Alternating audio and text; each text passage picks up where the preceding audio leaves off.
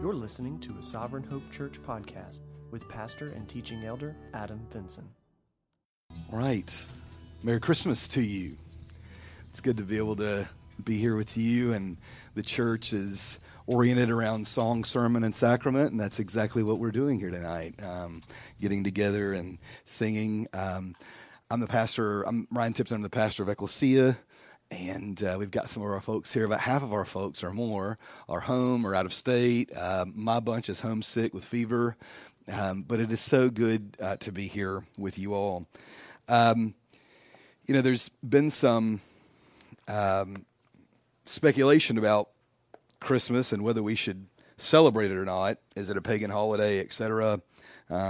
Believe Italian Roman Catholics find themselves in the number of individuals who do not celebrate this holiday. They consider it a pagan one. The truth of the matter is according to the Oxford Dictionary of Christian Worship, which I've tried to get Tyson to read from time to time, we first observed Christmas in 354 as a church. And so you stand in a long tradition of a coming together as saints to get together and look and celebrate the incarnation of the Son of God. That's what happens, and that's why we're here. And it's my job, Adam's job, to stand before you tonight and just to open God's Word briefly. And I mean briefly. I've got 12 minutes, which means we're going to have a Christmas miracle here in just a second. To look at God's Word and say, this is who He is. This is who Jesus is. This is who we've oriented our lives around. This is the reason we love our wives like Christ loved the church, is because Jesus became a man. Everything that we do in our lives happens to be because of this. I was with Tyson and Adam at work a couple of weeks ago and quoted them a quote from Wayne Grudem, and I'll sum it up because it's quite lengthy. And he goes along to say, the resurrection to him is a wonderful miracle, but it is not the greatest miracle in all of the Bible, nor is the creation of the world, but it is the fact that an infinite God could come and put His nature in a finite nature like ours, is what he goes on to say. I like to explain it to our people like this. For Jesus to become a man, what you and I celebrate today, for Jesus to become a man is like putting the Pacific Ocean in a Yeti tumbler, about yay big. It's just not going to happen, right? But that's precisely what happens when God becomes a man. We put what is infinite in this finite nature. And Adam's going to be talking about a few things. And our goal this morning as ministers is just to point you to Jesus.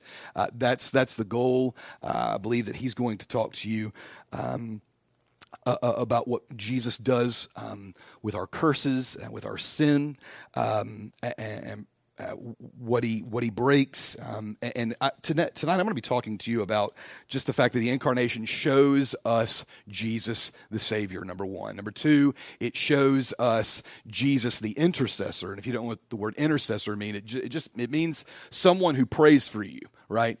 And so we're going to look at that. This little baby in a manger is actually a coronated king and your eternal prayer warrior. And so we're going to just talk about that briefly, really briefly. And then last but not least, we'll talk about the fact that when Jesus comes to earth and he's laying there in the manger, the incarnate Son of God, that you and I get a prophet, priest, and king. So the incarnation shows Jesus as Savior, he shows him as an intercessor, and he shows him as prophet, priest, and king. I'm a Christian, and what that means is that I often forget my need for a Savior. I was raised in a Baptist church, though I was not converted until I was 19, and so I was around the gospel all the time. I heard it all the time, very desensitized to it, would not accept it or respect it in any way. And as a result, we sort of, the church culture in which I lived in was a wonderful one, to be sure, but what we did by habit was we took the gospel and we used it for conversion, and then we dismissed it, and it sort of was done away with. And I think one thing that sort of the Reformed resurgence, if you want to call it that, or the New Calvinism, whatever you want to call it, one of the good things that has come from it is the fact that we've recognized that the gospel is is something that we just don't discard when we get done with it at conversion. When Jesus comes and forgives your sin, and you believe, you're a believing believer and a repenting repenter, you don't just leave that gospel there. It goes with you. And what that means is that you have to live in perpetuity or constantly living with the reality of just that you were this and now you're that. You should, as I preach to yourselves, the gospel all the time. Because what it does is it creates something in us. It festers something in our hearts and in our vocations and in our parenting and our marriages. And it tells us that we have deep needs as people. It tells us that we have a need for a Savior. I don't know about you, but so much of my day, I don't go around thinking that I need a Savior. And I need Jesus to save me every day of my life. Do I believe in the perseverance of the saints? Of course I do. Do I need this Savior? Am I completely partaking in this festival, this Christian festival, according to this calendar called Christmas Eve, where I'm looking for the first coming of Jesus? Yeah, I have a real need for a Savior. And I think keeping the gospel front and center certainly does that. Many of us experience hopelessness. Hopelessness is the great mother of hope. You must be first hopeless, I think, before you begin to hope. And many of you need that right now. Some of you, you're excellent preachers. You're much better preachers than I ever am. You preach to yourself messages all day, every day. You probably don't stop from the time that you get up to the time you go to sleep. Now, your preaching may not be biblical to yourselves. And if you're anything like me, oftentimes you may just constantly preach messages of discontentment to your own heart about how things are going on. And you may not preach messages like, well, I am so blessed because I am in such great need of Christ to be my Savior. You may constantly go around with, the mantra in the sermon, my life stinks. And preaching that to yourself is not the same thing as you recognizing as a Christian that you need Jesus. Let's say you're born again and converted. Praise God. You still need Jesus, folks.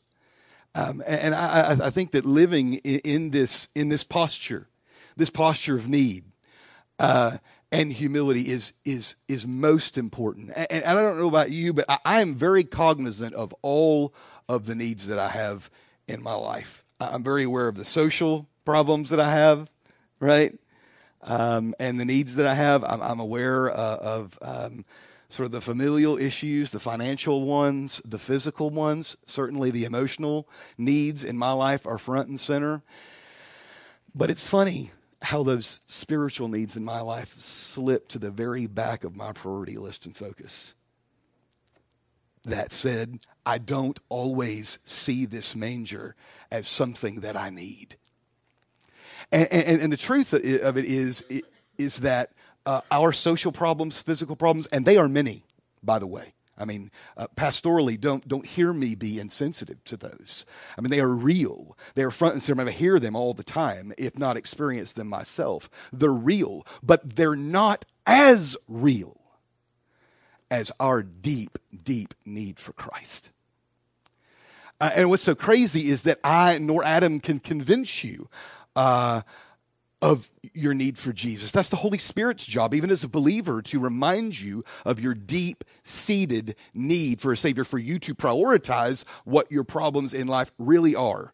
And that is, wow, what would my life look like without a Savior? In my 8th grade Christian doctrine class, I orient my students, my 13 and 14-year-olds, by telling them this. We're going to substitute for several weeks here the idea of salvation, and rather we're going to say rescue, because they understand rescue very well. They can tell you story after story after story after story, great stories, by the way, of rescue in their life. But this word salvation, to many of them, they've been in the church so long, it's just dry toast to them. Doesn't mean anything. But when you and I come together in many, many years of history and continuity tonight to celebrate a Savior, the first thing that we see is we see Jesus through the incarnation giving us the fact that he is a Savior. And friends, I don't know about you, but I need rescue. I do. I don't have it all together. I desperately need Jesus. I'm glad that he's come to my life. I'm grateful for it. I live in that reality, but I also live in the reality of understanding that he is my only hope. He is my only hope. The Heidelberg Catechism, as well as the New City Catechism's first question says, what is our only hope in life and death? And it is the fact that, oh, dear God, we need a Savior, right? And that we are not our own, the answer says in the Catechism, but belong body and soul, both in life and death, to God and to our Savior, Jesus Christ. The text today that I'm going to read you is Isaiah 53, verses 5 through 11. It's a beautiful, familiar chapter to you. Talks about Jesus. Can you find Jesus under every rock in the Old Testament? You better bet you can. And this is a big rock. And it's easy to find him here. Isaiah 53, verses 5 through 11. Start with verse 5. These are the words of God. But he was pierced for our transgressions. He was crushed for our iniquities. Upon him was the chastisement that brought us peace. And with his wounds we are healed. This is our great Savior in the manger. All we like sheep have gone astray. We have turned every one to his own way, and the Lord has laid upon him the iniquity of us all. He was oppressed, he was afflicted, yet he opened not his mouth. Like a lamb that is led to the slaughter, and like a sheep that is before its shearers is silent, so he opened not his mouth. By oppression and judgment he was taken away. And as for his generation, who considered that he was cut off out of the land of the living, stricken for the transgression of my people. There's our Savior. And they made his grave with the wicked and with a rich man in his death, although he had done no violence. He was innocent, and there was no deceit in his mouth. Verse 10, a haunting verse. Yet it was the will of the Lord to crush him. He has put him to grief. When he makes when his soul makes an offering for guilt, he shall see his offspring, he shall prolong his days. The will of the Lord shall prosper in his hand, and out of the anguish of his soul he shall see and be satisfied. By his knowledge shall the righteous one, listen to this, my servant make many to be accounted righteous, and he shall bear their sin.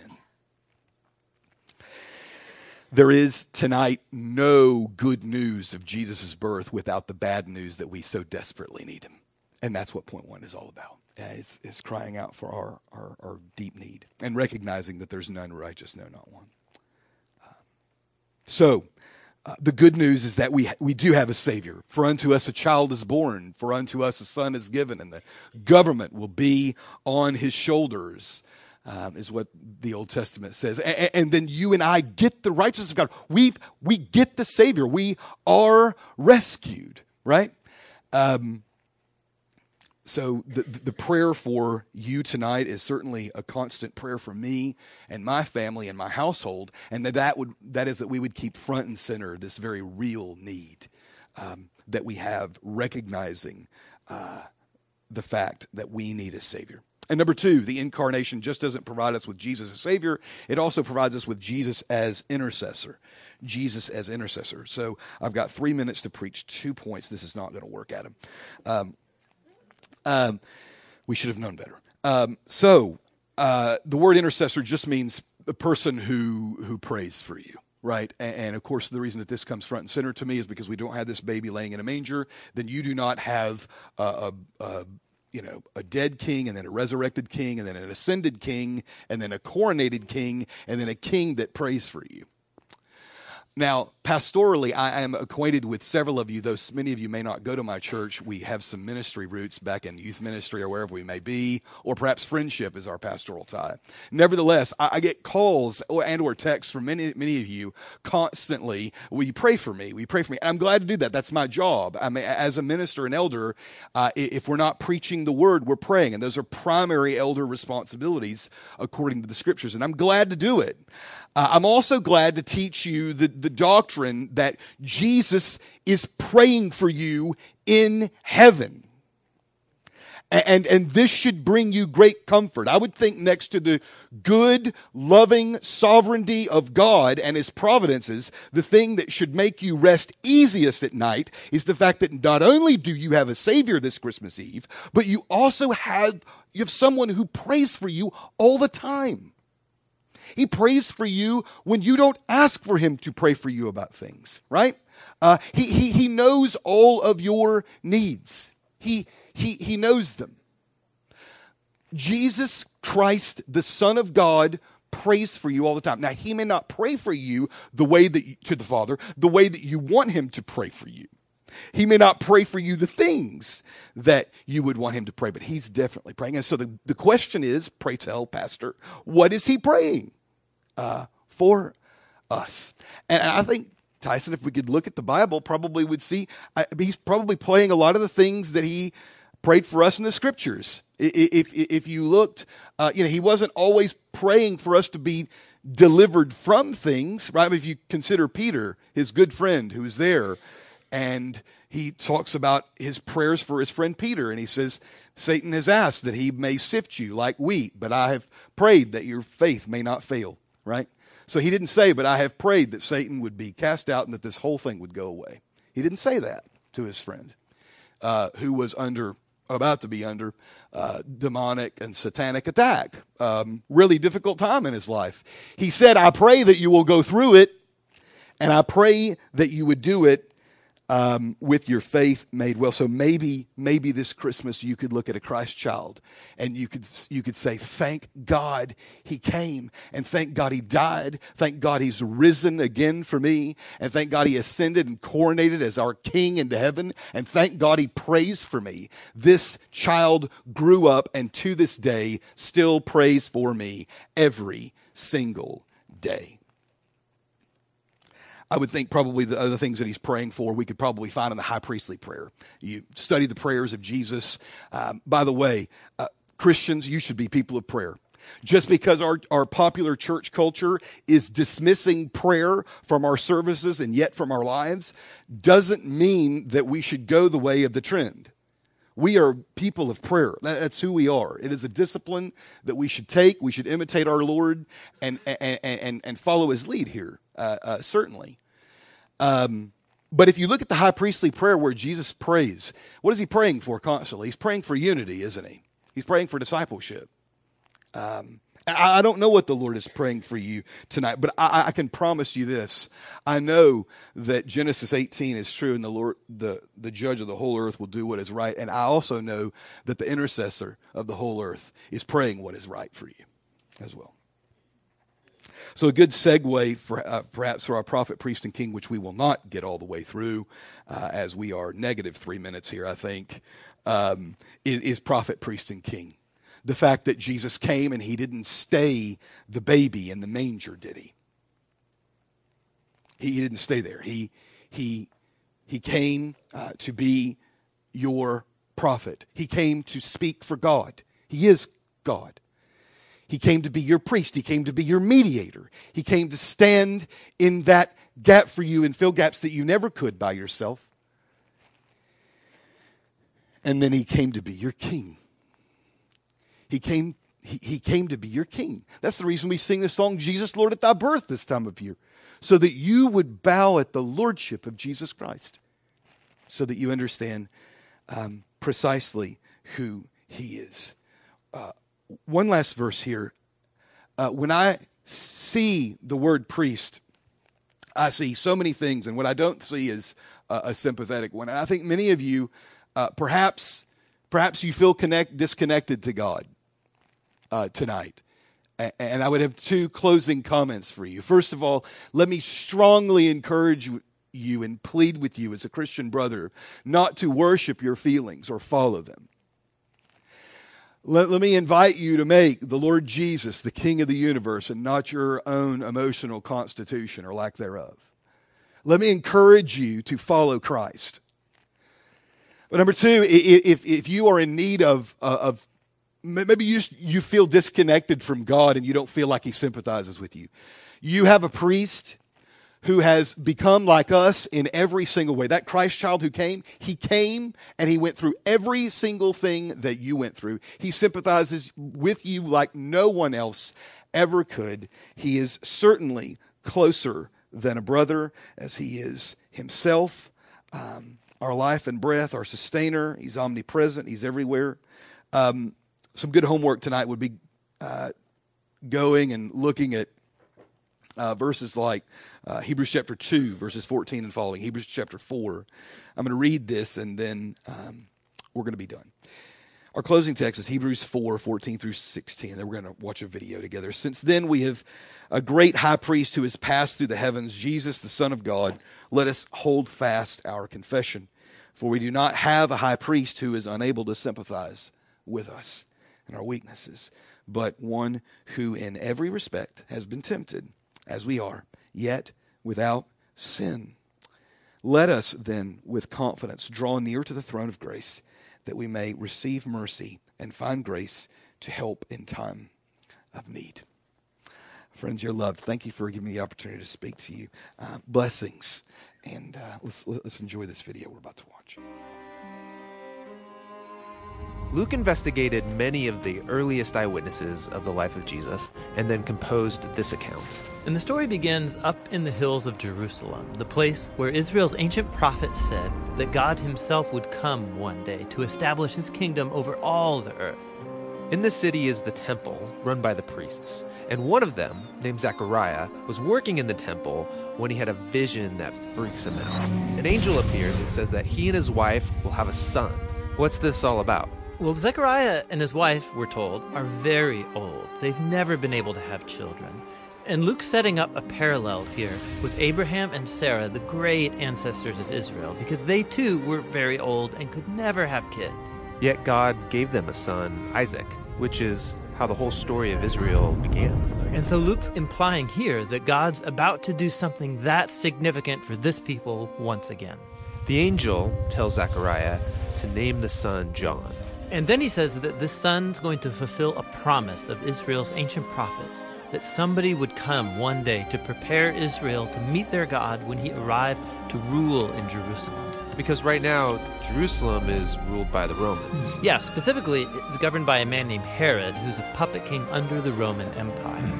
And so the Jewish people wanted nothing more than to be free and govern themselves in their own land. So this is shocking news. Everything's going to change. God's on his way. But how is he going to arrive? Well, to find out, Luke takes us out of Jerusalem and then up into a small town in the hills of an out-of-the-way region called Galilee. And there we find a young woman named Mariam, or we call her Mary. She was engaged to be married. And then an angel appears to Mary, saying that she's going to have a son. She's supposed to name him Jesus, which in Hebrew means the Lord saves. And he will be a king like David, who will rule over God's people forever. And then Mary asks, okay, well, how is this possible? Because I'm a virgin. And she's told that the same Holy Spirit that brought life and light out of darkness in Genesis chapter 1 is going to generate life inside her womb. God is about to bind himself to humanity through the conception and the birth of the Messiah. And so Mary goes from some backwoods, no-name girl to the future mother of the king? Exactly. In fact, she sings a song about how this reversal of her own social status points to a greater upheaval to come. Through her son, God's going to bring down rulers from their thrones and exalt the poor and the humble. He's going to turn the whole world order upside down. So when Mary was really pregnant, she and her fiancé Joseph had to go down to Bethlehem. Yeah, there was a decree across the Roman Empire about new taxes, and so everybody had to go get registered in the town of their family line. There were so many visitors in Bethlehem, they can't find a guest room. And so the only place they can find is a spot where animals sleep. Now nearby were some shepherds with their flocks, and an angel appears, which, of course, freaks them out. But they're told to celebrate, because tonight in Bethlehem, a Savior has been born. Yeah, they're told to go and find this baby, and they'll know that it's the Messiah because he's going to be wrapped up and laying in a grimy feeding trough. Yeah, which is pretty gross. Totally. And then these shepherds, who aren't very clean themselves, they go and find the newborn Jesus in this really dingy place, and their minds are blown. They go home wondering what on earth is about to happen. And this is all really strange. I mean, if God's really coming to save the world, this isn't how you would expect him to arrive. Born in an animal shelter to a teenage girl, celebrated by no-name shepherds. Exactly. I mean, everything is backwards in Luke's story, and that's the point. He is showing how God's kingdom was first revealed in these dirty places among the poor, because Jesus is here to bring salvation by turning our world order upside down.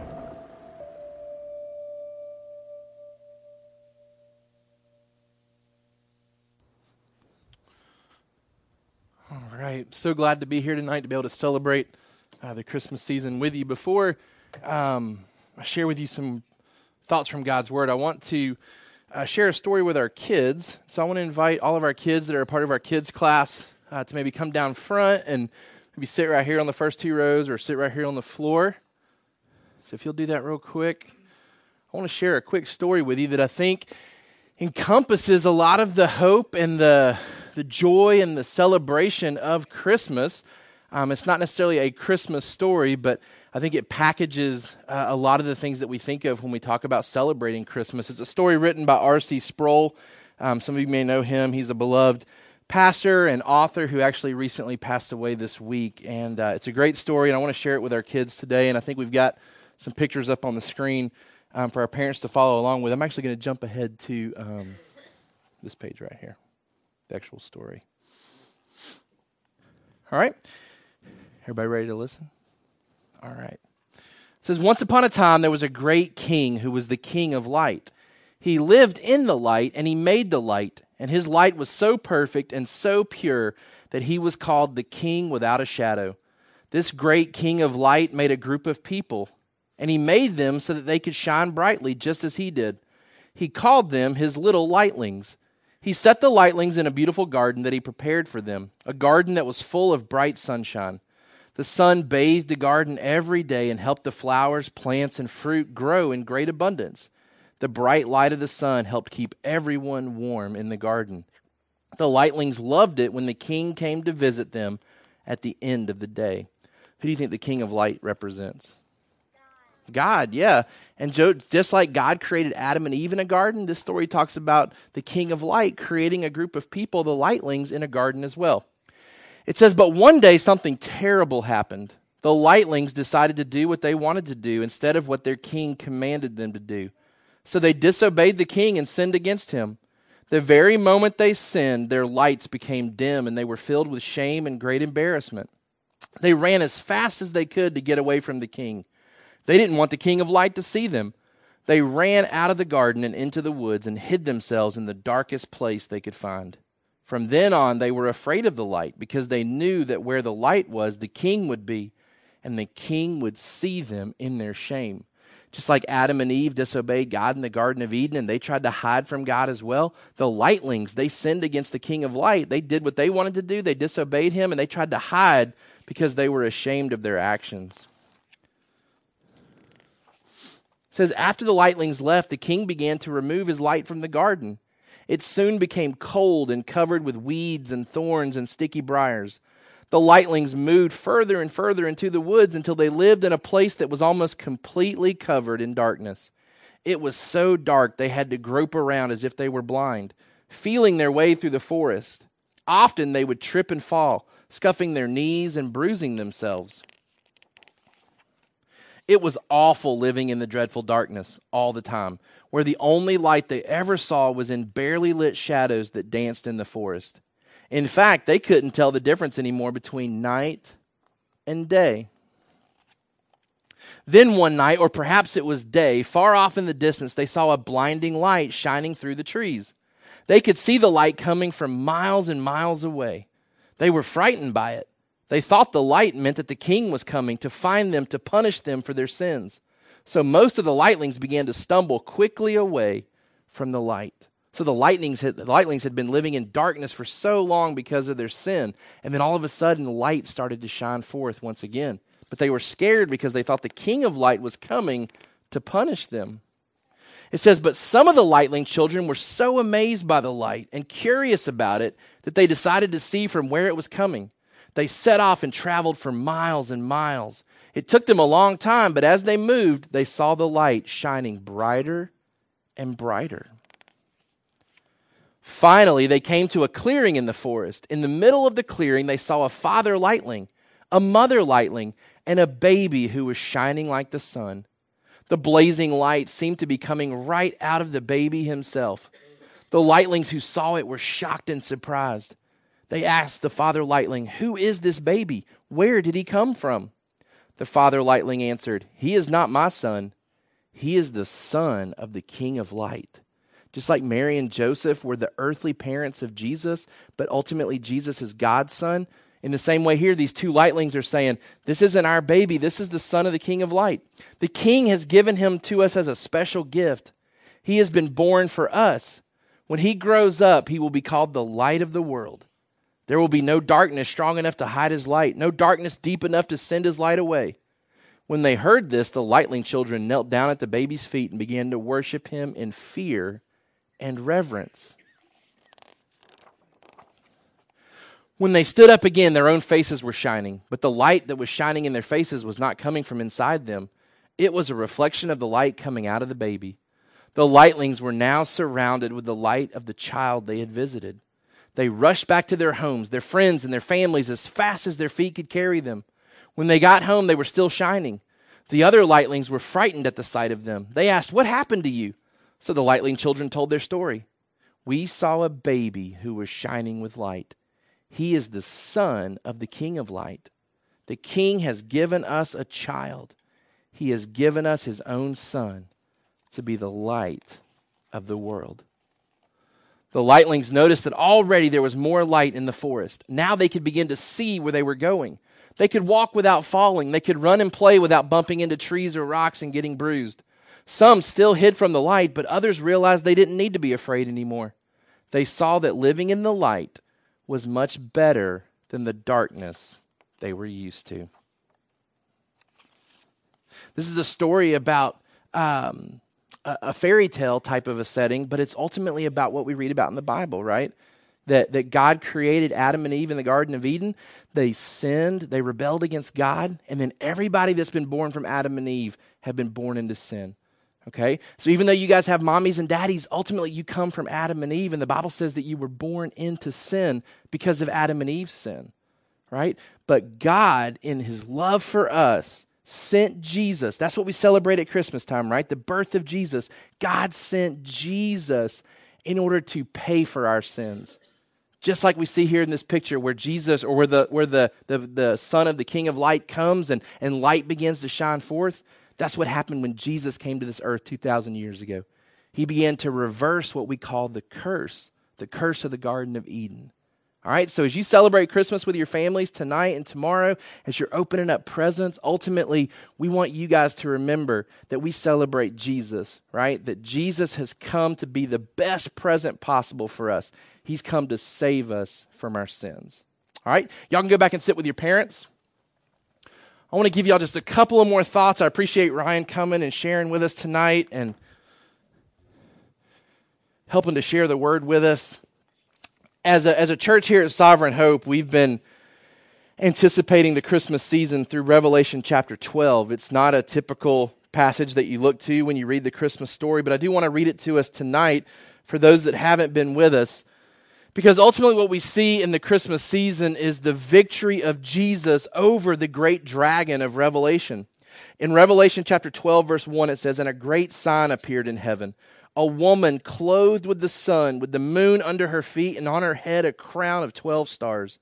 She was pregnant and was crying out in birth pains and the agony of giving birth. And another sign appeared in heaven. Behold, a great red dragon, with 7 heads and 10 horns, and on his head 7 diadems. His tail swept down 1/3 of the stars of heaven and cast them to the earth.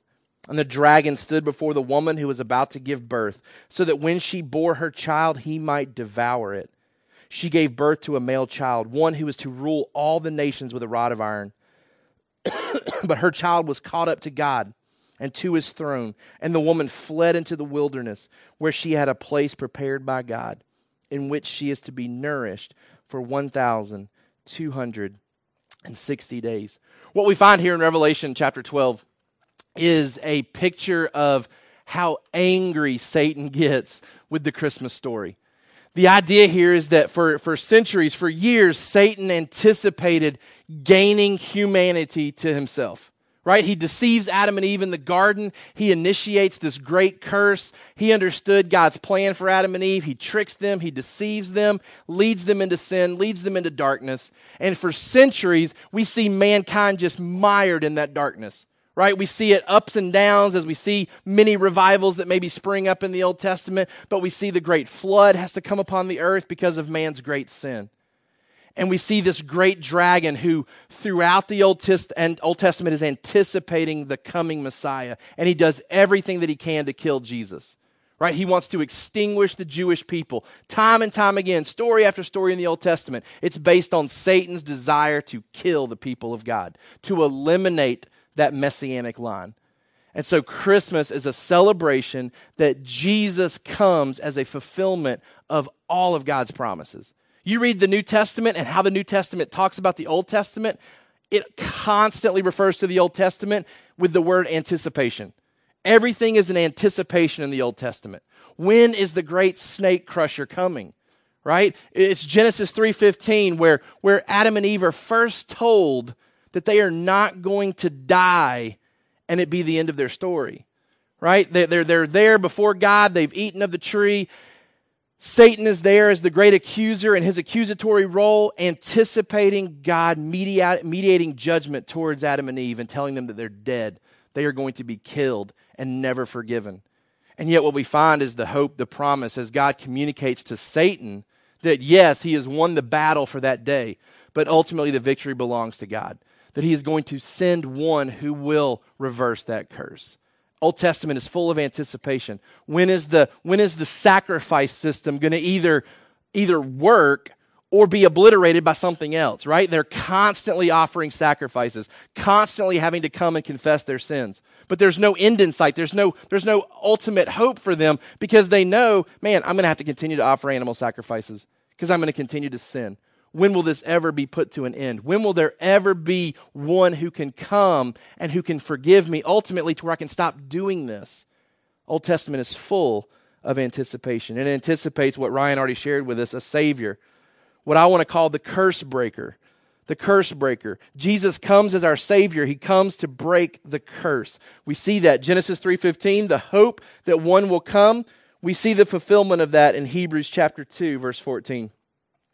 Hebrews chapter 2, verse 14 says, "Since therefore the children share in flesh and blood, he himself," talking about Jesus, "likewise partook of the same things, that through death he might destroy the one who has the power of death, that is, the devil, and deliver all those who through fear of death were subject to lifelong slavery." We celebrate the first coming of Jesus because Jesus came to break this curse of death. He came to destroy the devil. He came to destroy death, and he came to set us free. Those that have been living in a lifelong slavery situation, he's come to set us free from that. We celebrate that this Christmas season. The curse breaker has come. 1 John chapter 4. 1 John chapter 4, verse 10. It says, "In this is love, not that we have loved God, but that he loved us and sent his Son to be the propitiation for our sins." That word propitiation, it's the same word in the Old Testament for the mercy seat, right? The Ark of the Covenant, that great place where the sacrifices were being offered. Jesus is the mercy seat for us. He is the ultimate place where ultimate sacrifice was made for our sins.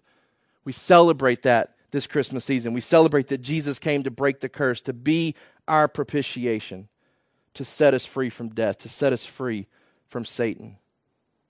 Ryan also shared that Jesus has come to be our priest. He's come to be the sin stopper. Not just the curse breaker, but the sin stopper. 1 John chapter 3, verse 8. It says, "Whoever makes a practice of sinning is of the devil, for the devil has been sinning from the beginning." Right? From the very beginning, Revelation 12 says that Satan swept with him a third of the angels. Right? He deceived them as well, and they were opposed to God through pride, wanted to be like God.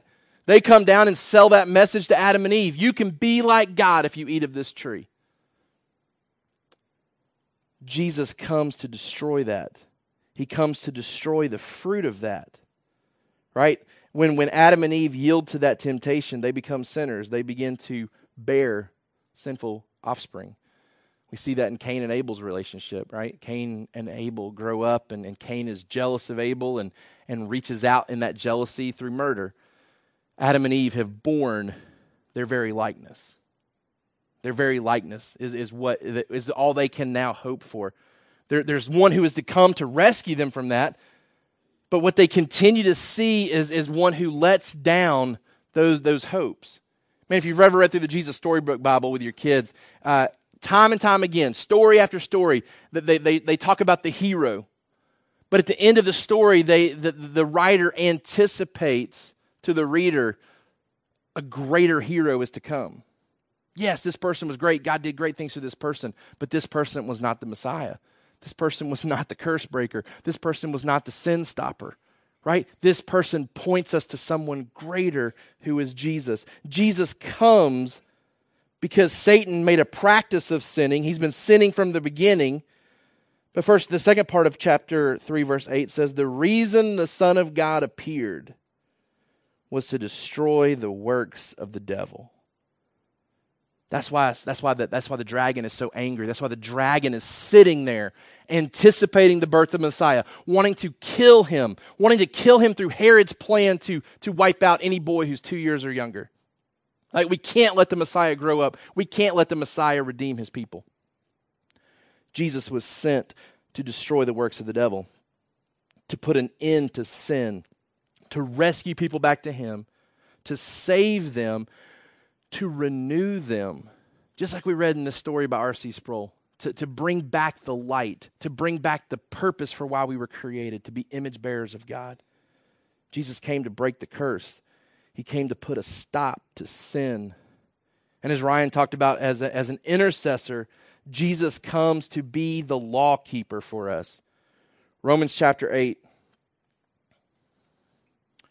verse 1, there is therefore now no condemnation for those who are in Christ Jesus. For the law of the Spirit of life has set you free in Christ Jesus from the law of sin and death. For God has done what the law weakened by the flesh could not do. By sending his own Son in the likeness of sinful flesh, and for sin, he condemned sin in the flesh, in order that the righteous requirement of the law might be fulfilled in us, who walk not according to the flesh, but according to the Spirit. Jesus has come to be our intercessor, to be our law keeper, Romans 8 tells us. Right? We're not saved because of our good works. We're not saved because of the good things that we do. Right? That's the mixed message that sometimes comes out in Christmas, that if you are a good person, if you're a good child, then you will receive gifts in exchange for that goodness. What the gospel tells us is that we are not good, we are incapable of being good, and yet we get all of the presents in the end. Right? Because Jesus comes to be our law keeper. Right? He comes to fulfill the righteous requirements of the law for us. That's the good news of the gospel. Jesus came to break the curse. He came to put a stop to sin by saving us, by the Holy Spirit coming to indwell us so that we're being transformed constantly into the image of Christ. Now, will sin ever stop until Jesus comes back? No. But when Jesus comes back, sin and death will be extinguished forever. As much as we celebrate the first coming this season, man, it pushes us to think towards the second coming as well. When Jesus comes again, he inaugurated some of these things. He began these things. He started these things. But man, it should just create a greater anticipation for us. We said Old Testament, great anticipation for the Messiah to come. New Testament continues that anticipation because this isn't it yet. This is not it yet. There are still great things to come. Jesus comes to be our law keeper. That passage in Revelation 12 says that the great accuser, Satan, has been cast out of heaven, right? In the Old Testament, we see Satan periodically in a couple of different places appearing before God in heaven to accuse God's people. The one we think of most readily is Job, right? That Satan comes and says, the only reason Job follows you is because you give him things. Take all the things away and Job will quit following you. Satan accused God's people in the Old Testament. He had a place in heaven to accuse God's people. And he was allowed to do so. Because up to that point, sin had not been paid for. Right? Romans 3 tells us that in God's forbearance, he passed over sins. He didn't judge sin because God anticipated the day that Jesus would come. He anticipated the day that Jesus would grow up and be on the cross so that he could then exercise his wrath upon his own son. At that moment, what we've been talking about here at our church, at that moment, Satan was cast out of heaven once and for all. He does not have a role to accuse anymore. Why? Because the great lawkeeper has come. Previously, Satan could say, hey, this person doesn't belong in heaven. This person doesn't belong in your presence. They're a sinner. They belong to me. And he could accuse us. But once Jesus came in the flesh, Satan no longer can accuse. Because we don't have a place in heaven based on our good works. But Jesus has ushered us in. Right? We've talked about this before here at our church. It's like having security clearance because of somebody you know. Right? Previously, you can't get past a certain spot because you don't have clearance. But as soon as your buddy shows up and says, hey, they're with me, man, now you have full access to that facility. Jesus gives us full access because he comes to keep the law for us. No longer do we have an accuser in heaven, but 1 John tells us we have an advocate, right? John says, stop sinning, right? Why? Because Jesus came to stop sinning. Jesus came to get you to stop sinning, to destroy the works of the devil. But John says, I know you're going to keep sinning at times. He says, here's the good news. You sin and you have an advocate. You have an intercessor. You have someone who stands and doesn't accuse you. You have someone who stands and advocates for you, right? Hey, they don't deserve wrath. I've already borne it for them. Already came, already took care of that, Father, right? Yes, I see that they're continuing to sin. I see that they're a work in progress, but there's no accusation here. I stand as the advocate, Jesus says. I stand as the advocate because I came and I kept the law for them. Last passage that I want to read to us is Titus chapter 2. Because I think there's application in the Christmas message. If Jesus came to break the curse, if Jesus came to stop sin, to create a new people who love him and who want to obey him, not to earn righteousness, but want to obey him because it's the right thing, it's the thing that makes the most sense. Man, that's the message for us, the application for us, is Titus chapter 2, verse 11. For the grace of God has appeared. That's Jesus. We celebrate that with Christmas. The grace of God has appeared, bringing salvation for all people, training us to renounce ungodliness and worldly passions and to live self-controlled, upright, and godly lives in the present age. Jesus came, he appeared, that first coming, he brought salvation.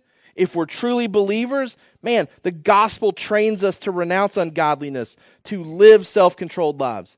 Verse 13, waiting for our blessed hope, the appearing of the glory of our great God and Savior, Jesus Christ, who gave himself for us to redeem us from all lawlessness, to purify for himself a people for his own possession who are zealous for good works. Christmas is about a war between Satan and Jesus, and a war that is so, the gap between what Satan is able to do and what God is able to do is so vast, right? It's not even a fair war, right? God conquers Satan. He destroys Satan through the gospel of Christmas. He comes to save people, to redeem them, to make them zealous for good works, right? To embrace the promise that God's commands are not burdensome. The great war has been won by Jesus. He won it through Christmas. By coming in the form of man, he humbled himself. He became obedient to the point of death, even death on the cross. God's highly exalted him now, Philippians 2 tells us. And we look forward to that exalted king coming back to once and for all rescue us, to do away with sin, to do away with death. I want us to close tonight with the opportunity to partake of the Lord's Supper. And I know each church does it differently. I want to explain it to you how we do it here. I want to invite all of our believers tonight to participate. We believe that if you're a Christian, if you've repented of your sins, put your faith and trust in Jesus Christ, that you believe in him, then you are a valid participant in the Lord's Supper tonight. Paul tells us in 1 Corinthians that the Lord's Supper has been given to us as a way to remember Jesus. And that's certainly what we do at Christmas, right? We remember the first coming of Jesus. And so we get to partake of the Lord's Supper tonight, and by doing so, we are remembering the great things about Jesus, that he came to break the curse by shedding his blood for us. We participate in that remembrance by taking of the juice tonight. We celebrate that he came to be the law keeper, to keep the commands of God for us through his perfect life. We celebrate that through the bread, which represents his body. And so we want to invite you to partake tonight if you're a believer. This is no way is meant to save you. And so we certainly don't believe the Lord's Supper saves us, nor do we believe that it keeps us saved or enhances our salvation really in any way. Beyond the fact that it's meant to be a public encouragement for you to stand up and to once again testify to others that you are saying yes to Jesus, that you are saying yes to the Messiah, that you believe Jesus has come to break that curse, to be our Savior, that he has come to stop sin, to be our great priest who intercedes for us, who is our advocate, who came to keep the law for us. We celebrate that tonight. We want to invite you to do so. Tyson's going to come and have music playing for us, and then we're going to close tonight through song. We want to invite you to spend some time just praying privately if you would like to in anticipation of partaking tonight. How we do it here at Sovereign Hope is in the back. We have one cup and we have one piece of bread that you tear from, dip it in the cup and partake, and then you can come back and find your place in your seat. So as you feel led, as we close with, I think, 2 songs, feel free to dismiss yourself to the back and to partake of the Lord's Supper tonight.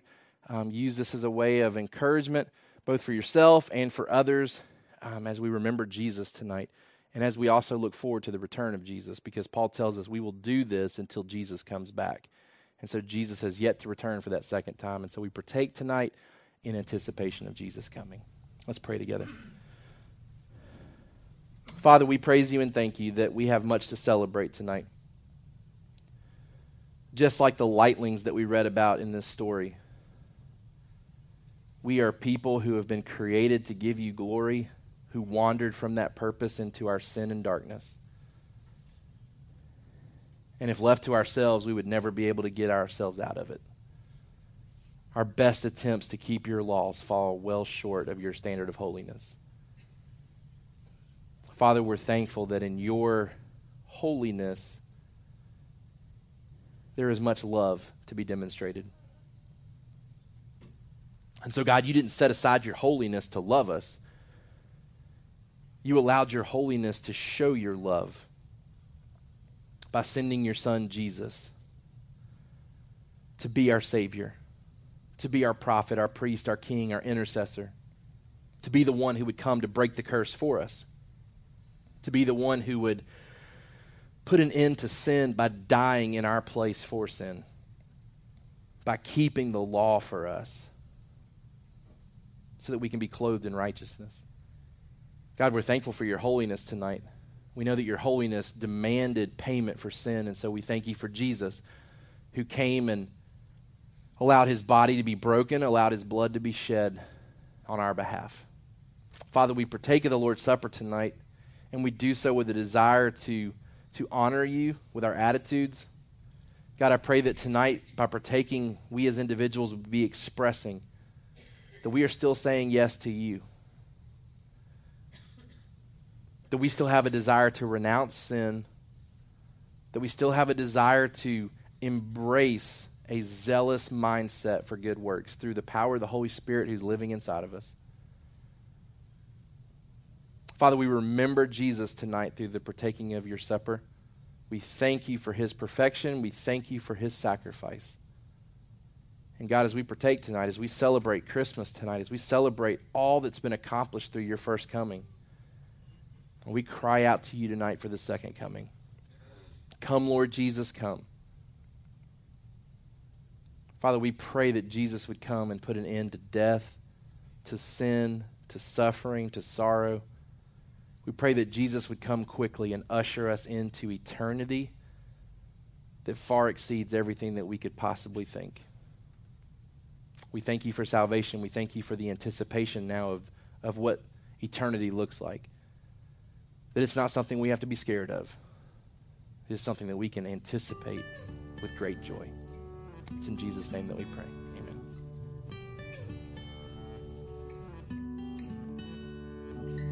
Thank you for listening to the Sovereign Hope Church podcast. We trust that you've been encouraged by the word. For more information about our church, please visit our website at www.sovhope.org. Again, that's www.sovhope.org.